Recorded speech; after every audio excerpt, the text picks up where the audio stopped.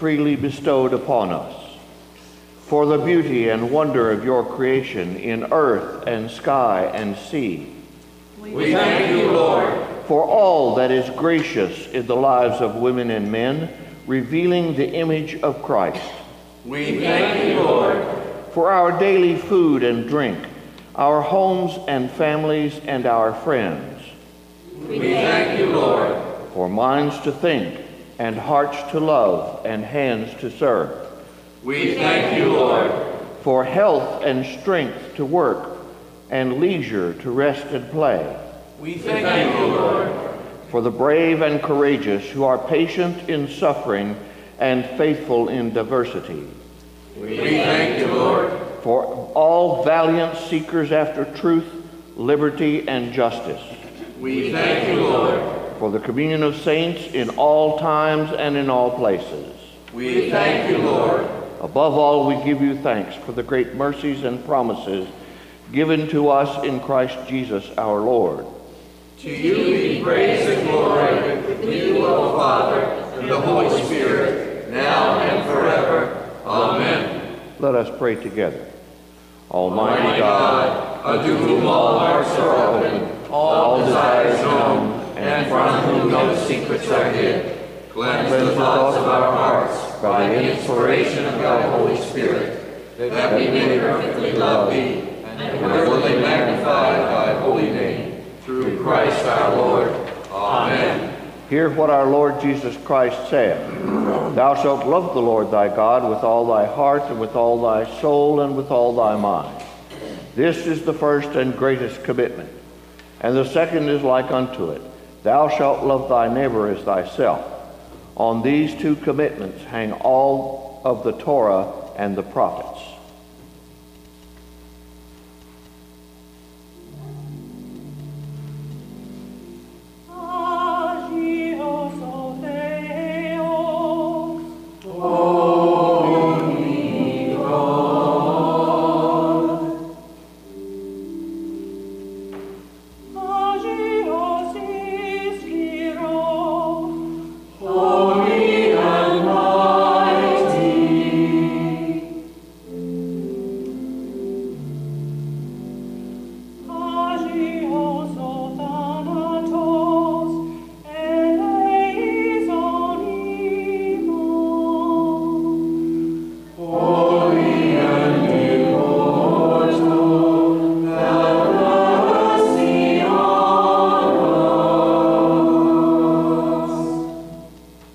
The Lord be with you.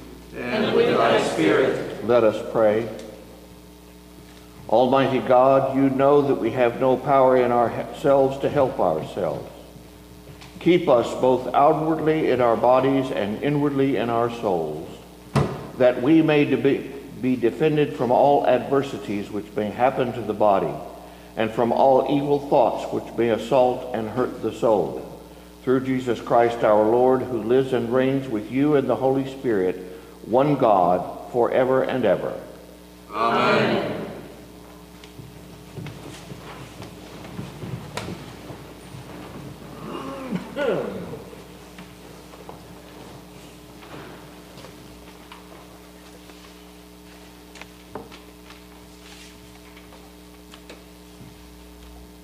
A reading from Exodus. From the wilderness of Sin, the whole congregation of the Israelites journeyed by stages as the Lord commanded. They camped at Rephidim, but there was no water for the people to drink. The people quarreled with Moses and said, "Give us water to drink." Moses said to them, "Why do you quarrel with me? Why do you test the Lord?" But the people thirsted there for water, and the people complained against Moses and said, "Why did you bring us out of Egypt to kill us and our children and livestock with thirst?" So Moses cried out to the Lord, "What shall I do with this people? They are almost ready to stone me." The Lord said to Moses, "Go on ahead of the people and take some of the eldest of elders of Israel with you. Take in your hand the staff with which you struck the Nile, and go. I will be standing there in front of you on the rock at Horeb. Strike the rock, and the water will come out of it, so that the people may drink." Moses did so in the sight of the elders of Israel. He called the place Massah and Meribah, because the Israelites quarreled and tested the Lord, saying, "Is the Lord among us or not?" Hear what the Spirit is saying to God's people. Thanks be to God. Psalm 95. We will read responsively by the half verse. Come, let us sing to the Lord. Let us shout for joy to the rock of our salvation. Let us come before God's presence with thanksgiving, and raise a loud shout to the Lord with psalms. For the Lord is a great God, and a great sovereign above all gods. The Lord holds the caverns of the earth, and sustains the heights of the hills. The sea belongs to God who made it, whose hands have molded the dry land. Come, let us bow down and bend the knee, and kneel before the Lord our Maker.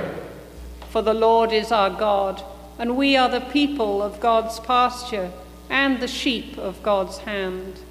Oh, that today you would hearken to God's voice.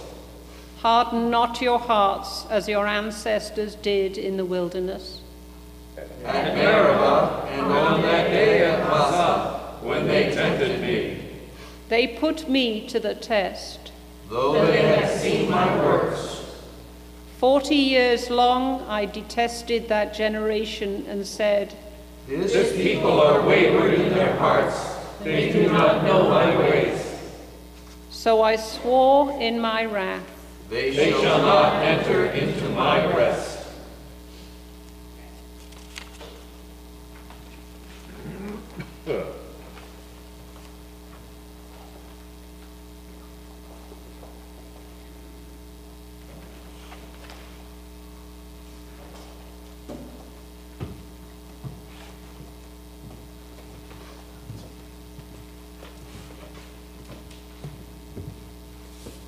A reading from Romans.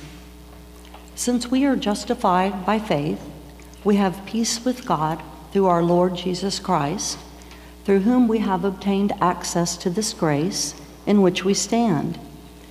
And we boast in our hope of sharing the glory of God. And not only that, but we also boast in our sufferings, knowing that suffering produces endurance, and endurance produces character, and character produces hope. And hope does not disappoint us because God's love has been poured into our hearts through the Holy Spirit that has been given to us. For while we were still weak, at the right time, Christ died for the ungodly. Indeed, rarely will anyone die for a righteous person, though perhaps for a good person, someone might actually dare to die. But God proves his love for us in that while we were still sinners, Christ died for us. Much more surely then, now that we have been justified by his blood, will we be saved through him from the wrath of God. For if while we were enemies, we were reconciled to God through the death of his Son, much more surely, having been reconciled, will we be saved by his life. But more than that, we even boast in God through our Lord Jesus Christ, through whom we have received reconciliation. Hear what the Spirit is saying to God's people. Thanks be to God. Thank you.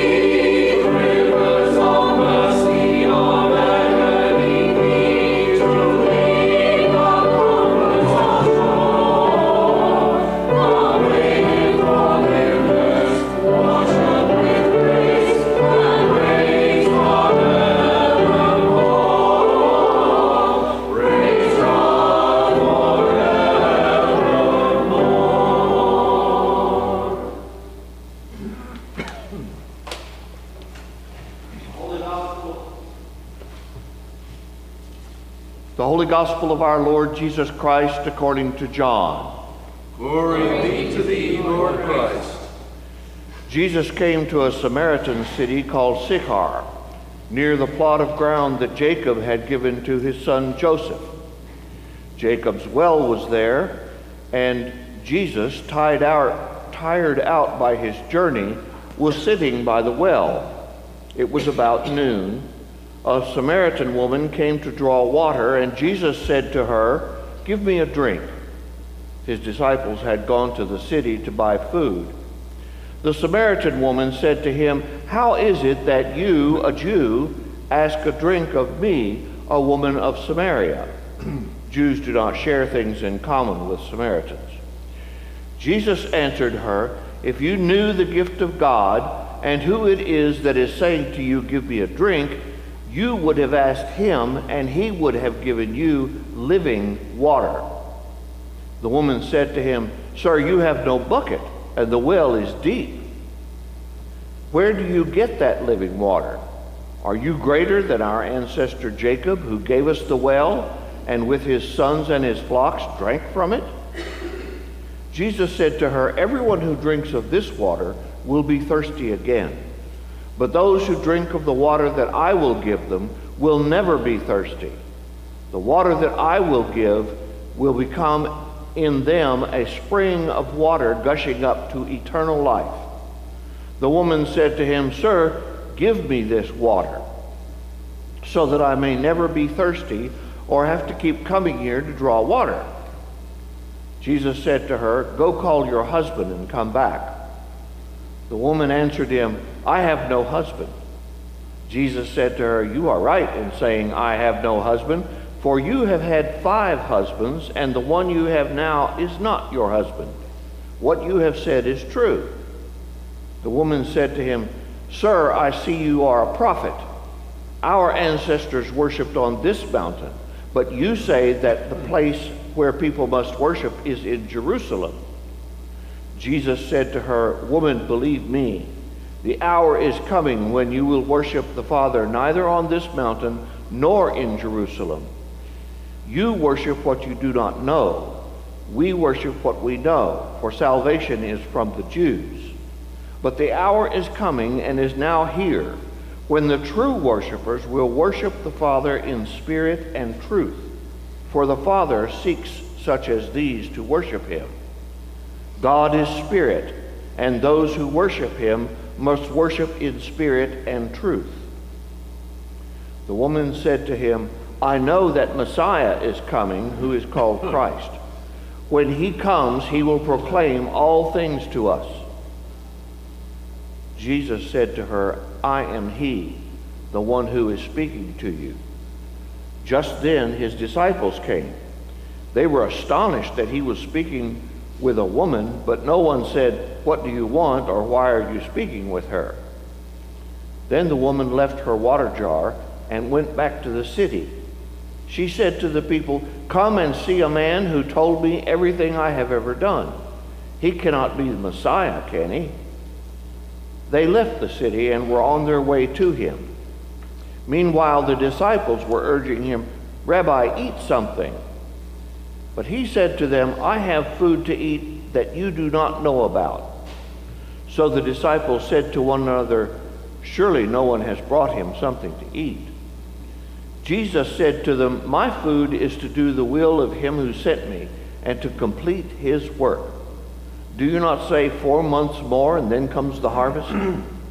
But I tell you, look around you and see how the fields are ripe for harvesting. The reaper is already receiving wages and is gathering fruit for eternal life, so that sower and reaper may rejoice together. For here the saying holds true, one sows and another reaps. I sent you to reap that for which you did not labor.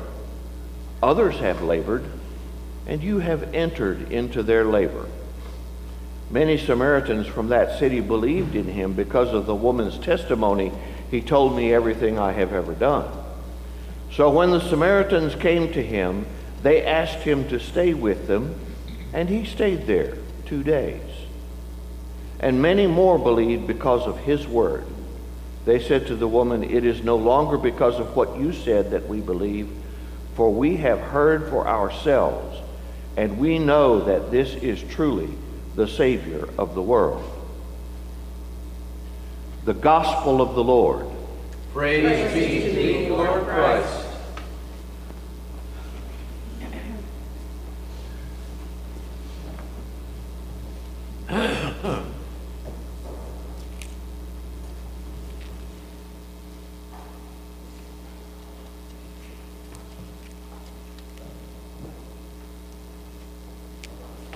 Please be seated.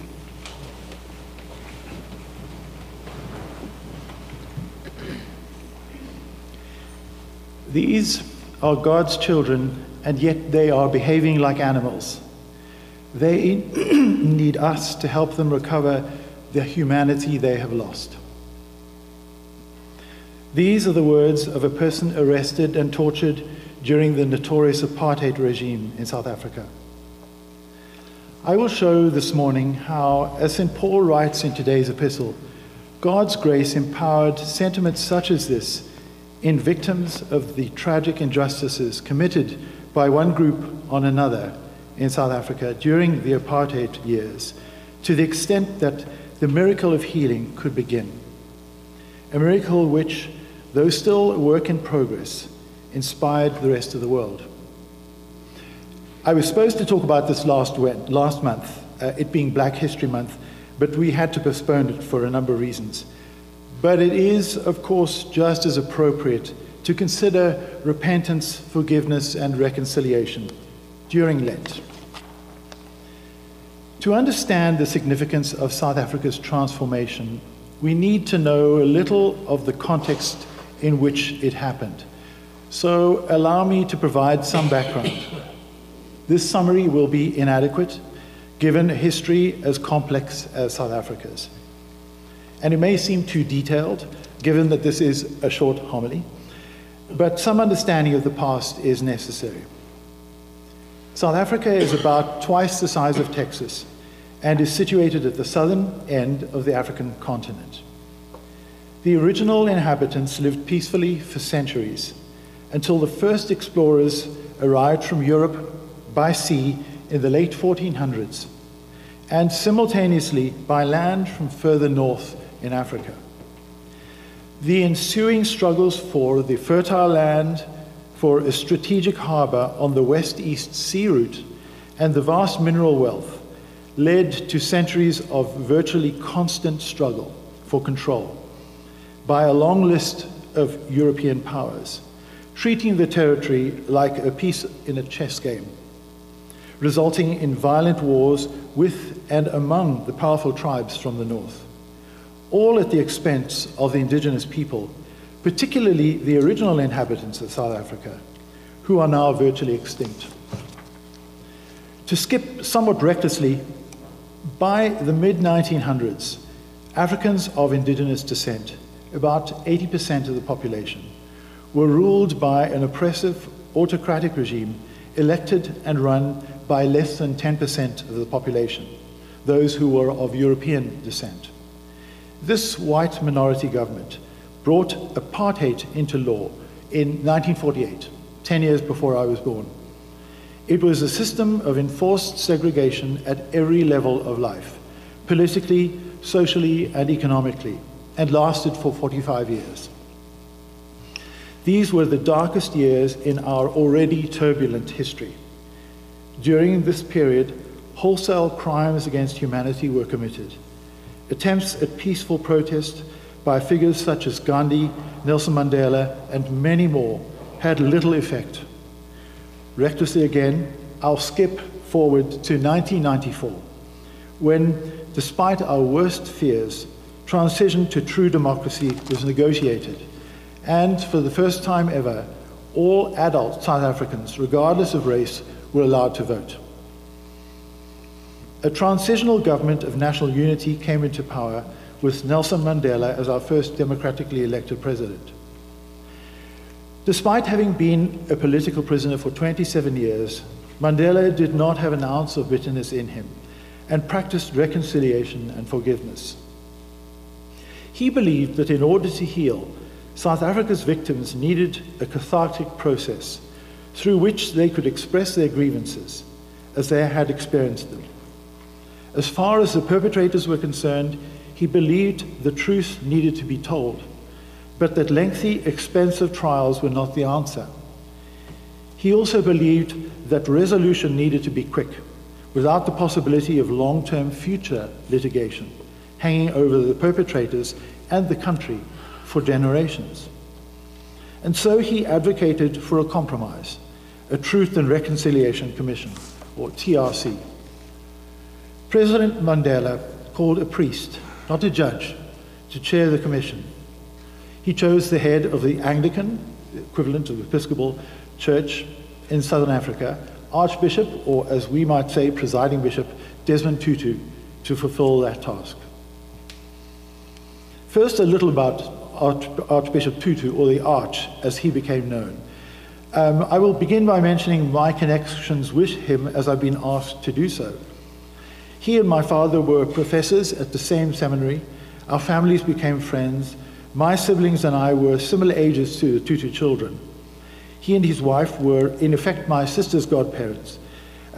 We visited with each other and traveled together in an era when South African laws and systems worked to keep races apart, sometimes extremely cruelly. He and my father served together on the House of Bishops. In my later years in South Africa, I worked with him and the Archbishop's office on a number of musical liturgical events. In 1986, Archbishop Tutu was the first person of color to be elected Archbishop. A fearless critic of apartheid, he knew what it was like to be treated as a third-class citizen in his own country. In 1984, he had been awarded the Nobel Peace Prize, which gave him and the anti-apartheid movement international prominence. As a result of him highlighting the plight of black South Africans, at a general convention of the Episcopal Church, several prominent Episcopalians took his message to Congress, which resulted in the US considering economic sanctions against the apartheid regime for the first time. At a time when all black resistance leaders were either in jail or in exile, Tutu, a reluctant hero, was one of the few still able to campaign for freedom. He continued to be a vehement critic of injustice and corruption, including when it was carried out by the current majority government, up until his death just over a year ago. After being called by President Mandela to set up the TRC, Tutu and his team established that the Commission had three primary tasks, which were investigating human rights abuses, granting reparations where appropriate, and granting unconditional amnesty where appropriate. As chairperson of the TRC, the Archbishop turned to his Christian faith and his African heritage for inspiration. In his book, No Future Without Forgiveness, he refers to the importance of Ubuntu, an African spiritual philosophy which holds that the humanity of a person exists through that person's relationship with other people, or I am because we are. Ubuntu and its intersection with the Christian values of loving our neighbors as ourselves and our baptismal vow to respect the dignity of every human being informed the work of the TRC. Some felt that pardons and amnesty came too easily and too cheaply. Though, of the 7,000 applications for amnesty, only 800 were granted. As far as too easy and too cheap, if we believe, as Tutu said, that the oppressor was dehumanized as much, if not more, than the oppressed, then some of the punishment and healing had already occurred simply by the oppressor coming clean. The benefits of the TRC are considered to have been, firstly, bringing out the truth, more truth than purely legal proceedings would have brought out, we believe. And secondly, a degree of catharsis and reconciliation achieved through the process of telling, asking, and providing forgiveness. The peaceful transition to democracy in South Africa as well as numerous references to these proceedings as being a model for possible future reconciliation in other troubled parts of the world, are proof of the relative success of the process in South Africa. A process that I believe would not have happened without the tremendous capacity that many South Africans had to open their hearts to God's grace, which enabled someone to say, "These are God's children, and yet they are behaving like animals. They need us to help them recover the humanity they have lost." Amen.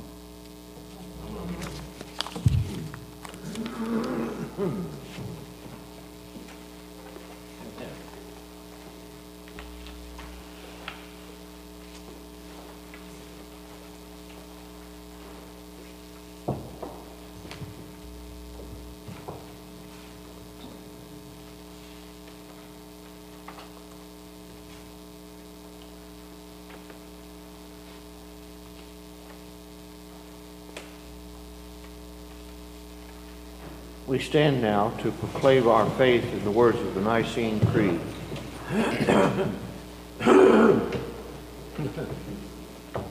We believe in one God, the Father, the Almighty, maker of heaven and earth, of all that is seen and unseen. We believe in one Lord Jesus Christ, the only Son of God, eternally begotten of the Father, God from God, light from light, true God from true God, begotten, not made, of one being with the Father. Through him all things were made. For us and for our salvation, he came down from heaven. By the power of the Holy Spirit, he became incarnate from the Virgin Mary and was made man. For our sake he was crucified under Pontius Pilate. He suffered death and was buried. On the third day he rose again, in accordance with the Scriptures. He ascended into heaven and is seated at the right hand of the Father. He will come again in glory to judge the living and the dead, and his kingdom will have no end. We believe in the Holy Spirit, the Lord, giver of life, who proceeds from the Father and the Son. With the Father and the Son he is worshipped and glorified. He has spoken through the prophets. We believe in one holy Catholic and Apostolic Church. We acknowledge one baptism for the forgiveness of sins.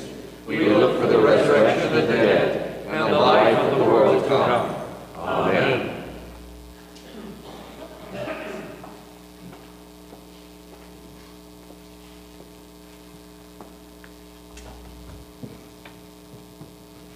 The prayers of the people. In peace we pray to you, Lord God. For all people in their daily life and work, for our families, friends, and neighbors, and for those who are alone, for this community, the nation, and the world, for all who work for justice, freedom, and peace, for St. Thomas the Apostle's School, for those who teach and those who learn, that they may rejoice in the knowledge of your truth, for the just and proper use of your creation, for the victims of hunger, fear, injustice, and oppression, for all who are in danger, sorrow, or any kind of trouble, for those who minister to the sick, the friendless, and the needy, for the peace and unity of the Church of God, for all who proclaim the gospel and all who seek the truth, for all bishops, priests, and deacons, for the priests in our community, Mike, Jim, and Craig, for Andy, Hector, Jeff, Kay, and Scott, our bishops, in the Diocesan Cycle of Prayer, St. Bartholomew's Hempstead, St. Cecilia's Round Top, St. Francis of Assisi, Prairie View, and St. Francis College Station, and for Michael, our presiding bishop.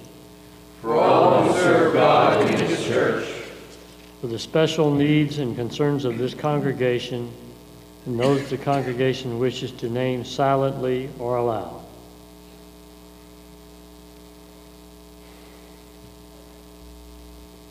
Hear us, Lord. for your mercy is great. We thank you, Lord, for all the blessings of this life.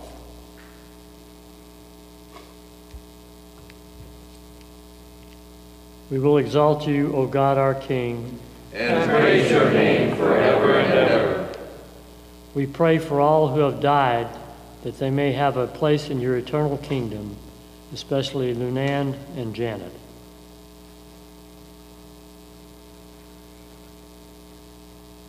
Lord, let your loving kindness be upon them Who put their trust in you.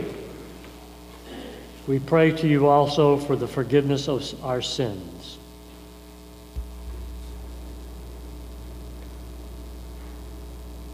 Have mercy upon us, Most Merciful Father, in your compassion forgive us our sins, known and unknown, things done and left undone, and so uphold us by your Spirit, that we may live and serve you in newness of life, to the honor and glory of your name.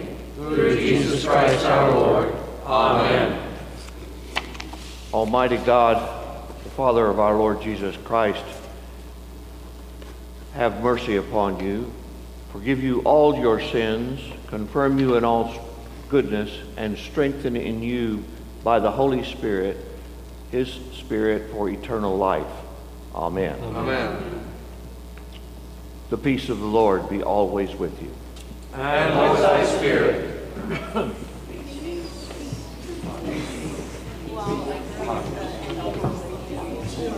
Slow down. I love you. God's peace be with you. Peace and thank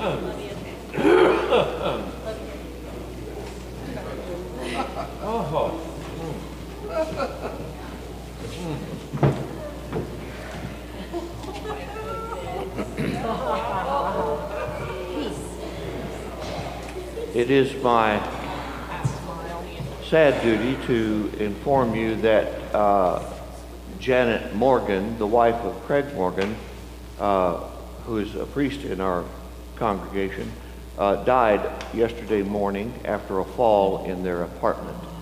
From what I understand, she did not suffer at any time.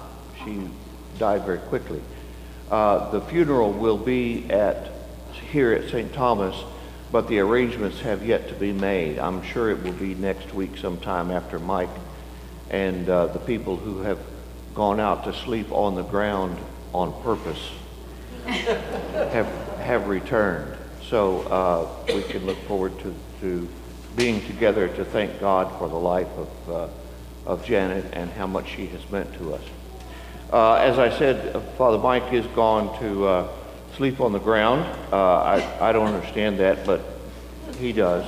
So, and he spent a lot of his sabbatical gaining a certificate for outdoor leadership and first responder. So he is out being an outdoor leader and first responder. And I think he's going to do it again this summer. So we'll watch. There are other announcements in the St. Thomas News, which is available out here on the black table.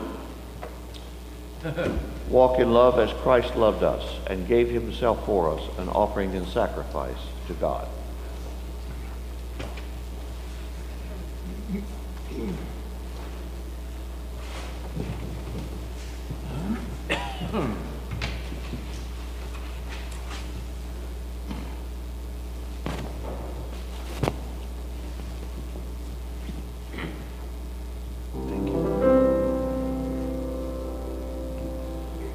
When I am gone, don't you cry for me. Don't you pity my sorry soul.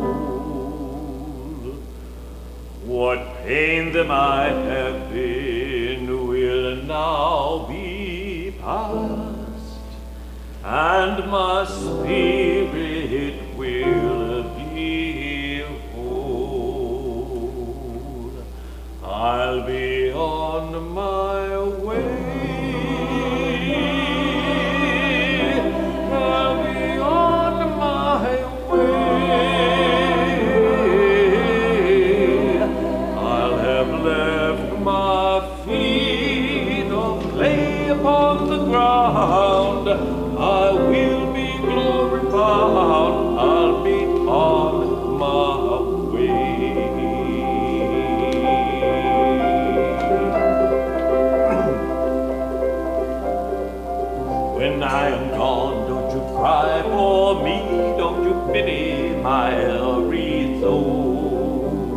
What pain might have paid will now be past, and my spirit will be whole. I'll be on my way. I'll be on my way. I'll have left my feet to play upon the ground. I will be glory bound. I'll be on my way.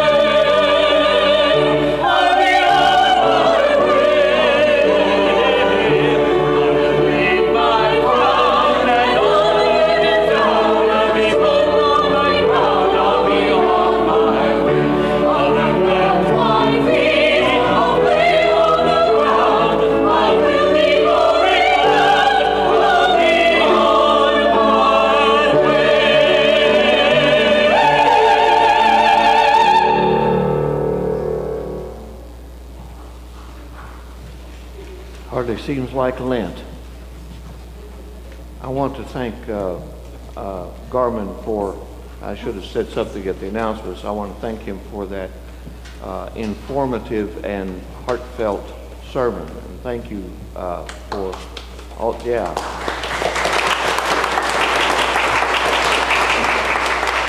And I continue to marvel at the amount and quality of music we get from like 10 singers. So it's just amazing to me. Thank you. Will you stand, please? All things come of thee, O Lord, and of thine own have we given thee. Amen. This is the table not of the church, but of Jesus Christ. It is made ready for those who love him and those who want to love him more. So come, you who have much faith, and you who have little, you who have been here often, and you who have not been for a long time or ever before, you who have tried to follow, and you who have failed. Come, not because the church invites you, it is Christ, and he invites you to meet him here. The Lord be with you.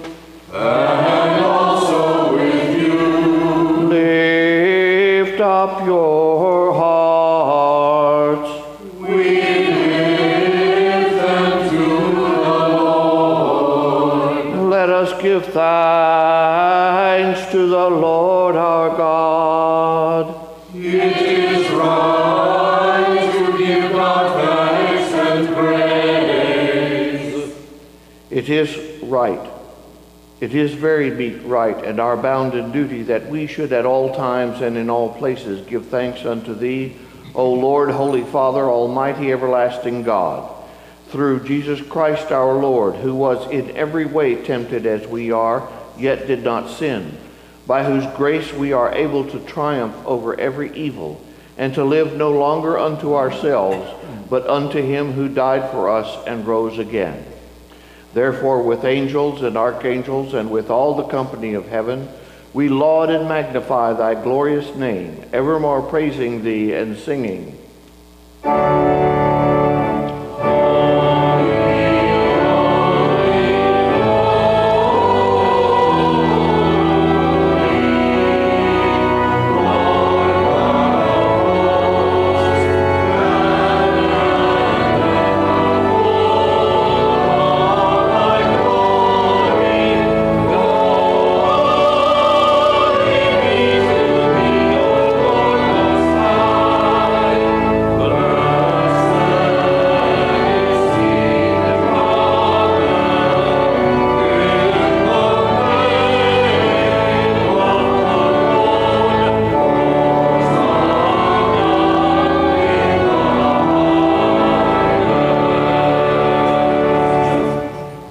Glory be to thee, O Lord our God, for that thou didst create heaven and earth, and didst make us in thine own image, and of thy tender mercy didst give thine only Son, Jesus Christ, to take our nature upon him and to suffer death upon the cross for our redemption. He made there a full and perfect sacrifice for the whole world, and did institute and in his holy gospel command us to continue a perpetual memory of that his precious death and sacrifice until his coming again. For in the night in which he was betrayed, he took bread, and when he had given thanks to thee, he broke it, and gave it to his disciples, saying, Take, eat, this is my body which is given for you. Do this for the remembrance of me.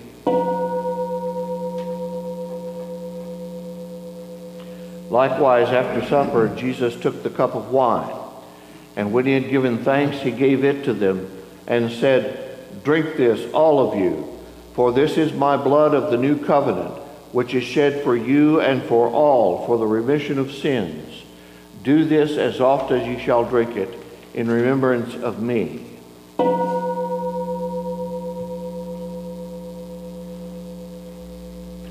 Wherefore, O Lord and Heavenly Father, we thy people do celebrate and make, with these thy holy gifts which we now offer unto thee, the memorial thy Son hath commanded us to make, having in remembrance his blessed passion and precious death, his mighty resurrection and glorious ascension, and looking for his coming again with power and great glory.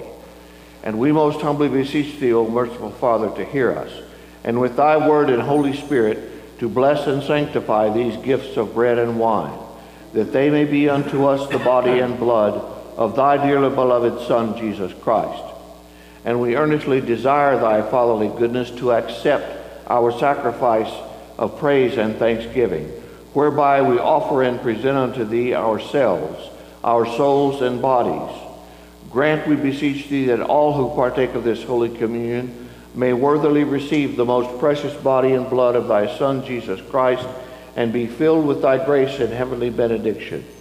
And also that we and all thy whole church may be made one body with him, that he may dwell in us and we in him. Through the same Jesus Christ our Lord, by whom and with whom and in whom, in the unity of the Holy Ghost, all honor and glory be unto thee, O Father Almighty, world without end. Amen. And now, as our Savior Christ has taught us, we are bold to say, Our Father, who art in heaven, hallowed be thy name. Thy kingdom come, thy will be done, on earth as it is in heaven.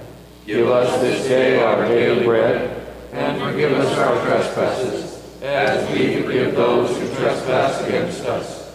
And lead us not into temptation, but deliver us from evil. For thine is the kingdom, and the power, and the glory, forever and ever. Amen.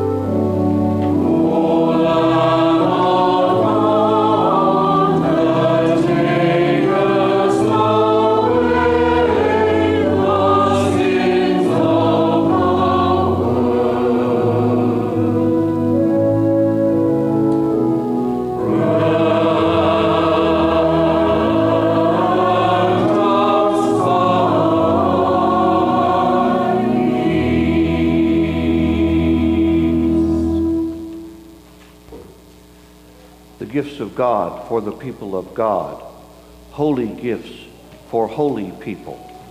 Take them in remembrance that Christ died for you. Feed on him in your hearts by faith, and always with thanksgiving.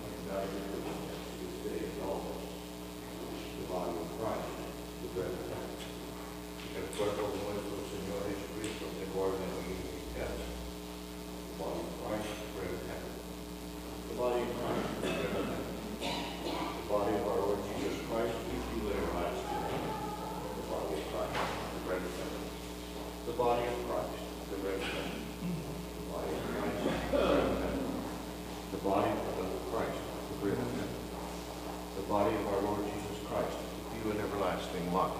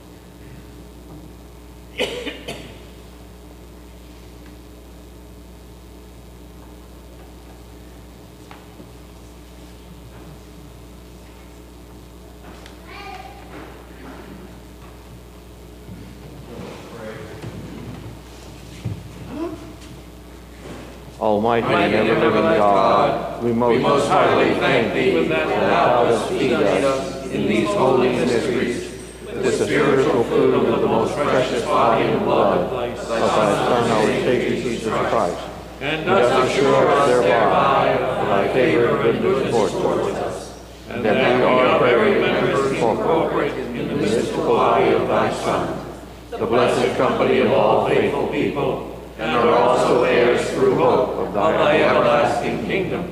And we humbly beseech Thee, O Heavenly Father, so to assist us by Thy grace, that we may continue in holy fellowship, and do all such good works as Thou hast prepared for us to walk in, through Jesus Christ our Lord, to whom with Thee and the Holy Ghost be all honor and glory, world without end. Amen. The peace of God, which passeth all understanding, keep your hearts and minds in the knowledge and love of God and of His Son, Jesus Christ, our Lord. And the blessing of God Almighty, the Father, the Son, and the Holy Spirit be upon you and remain with you always. Amen. Amen.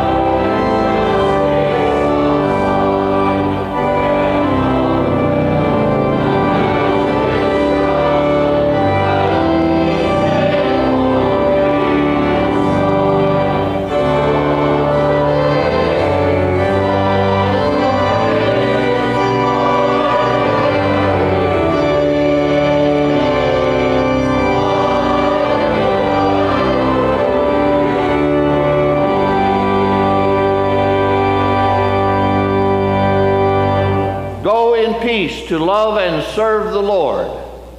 Thanks be to God.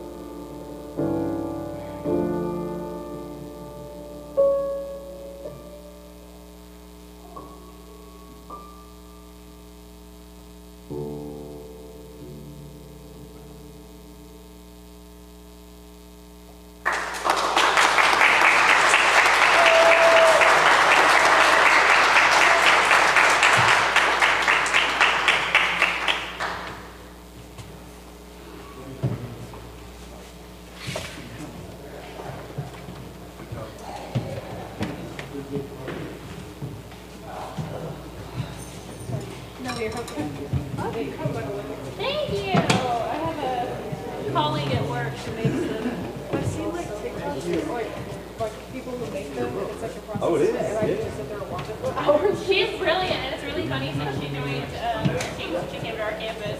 You see more and more of her cups popping up all over. Like all the teachers have them.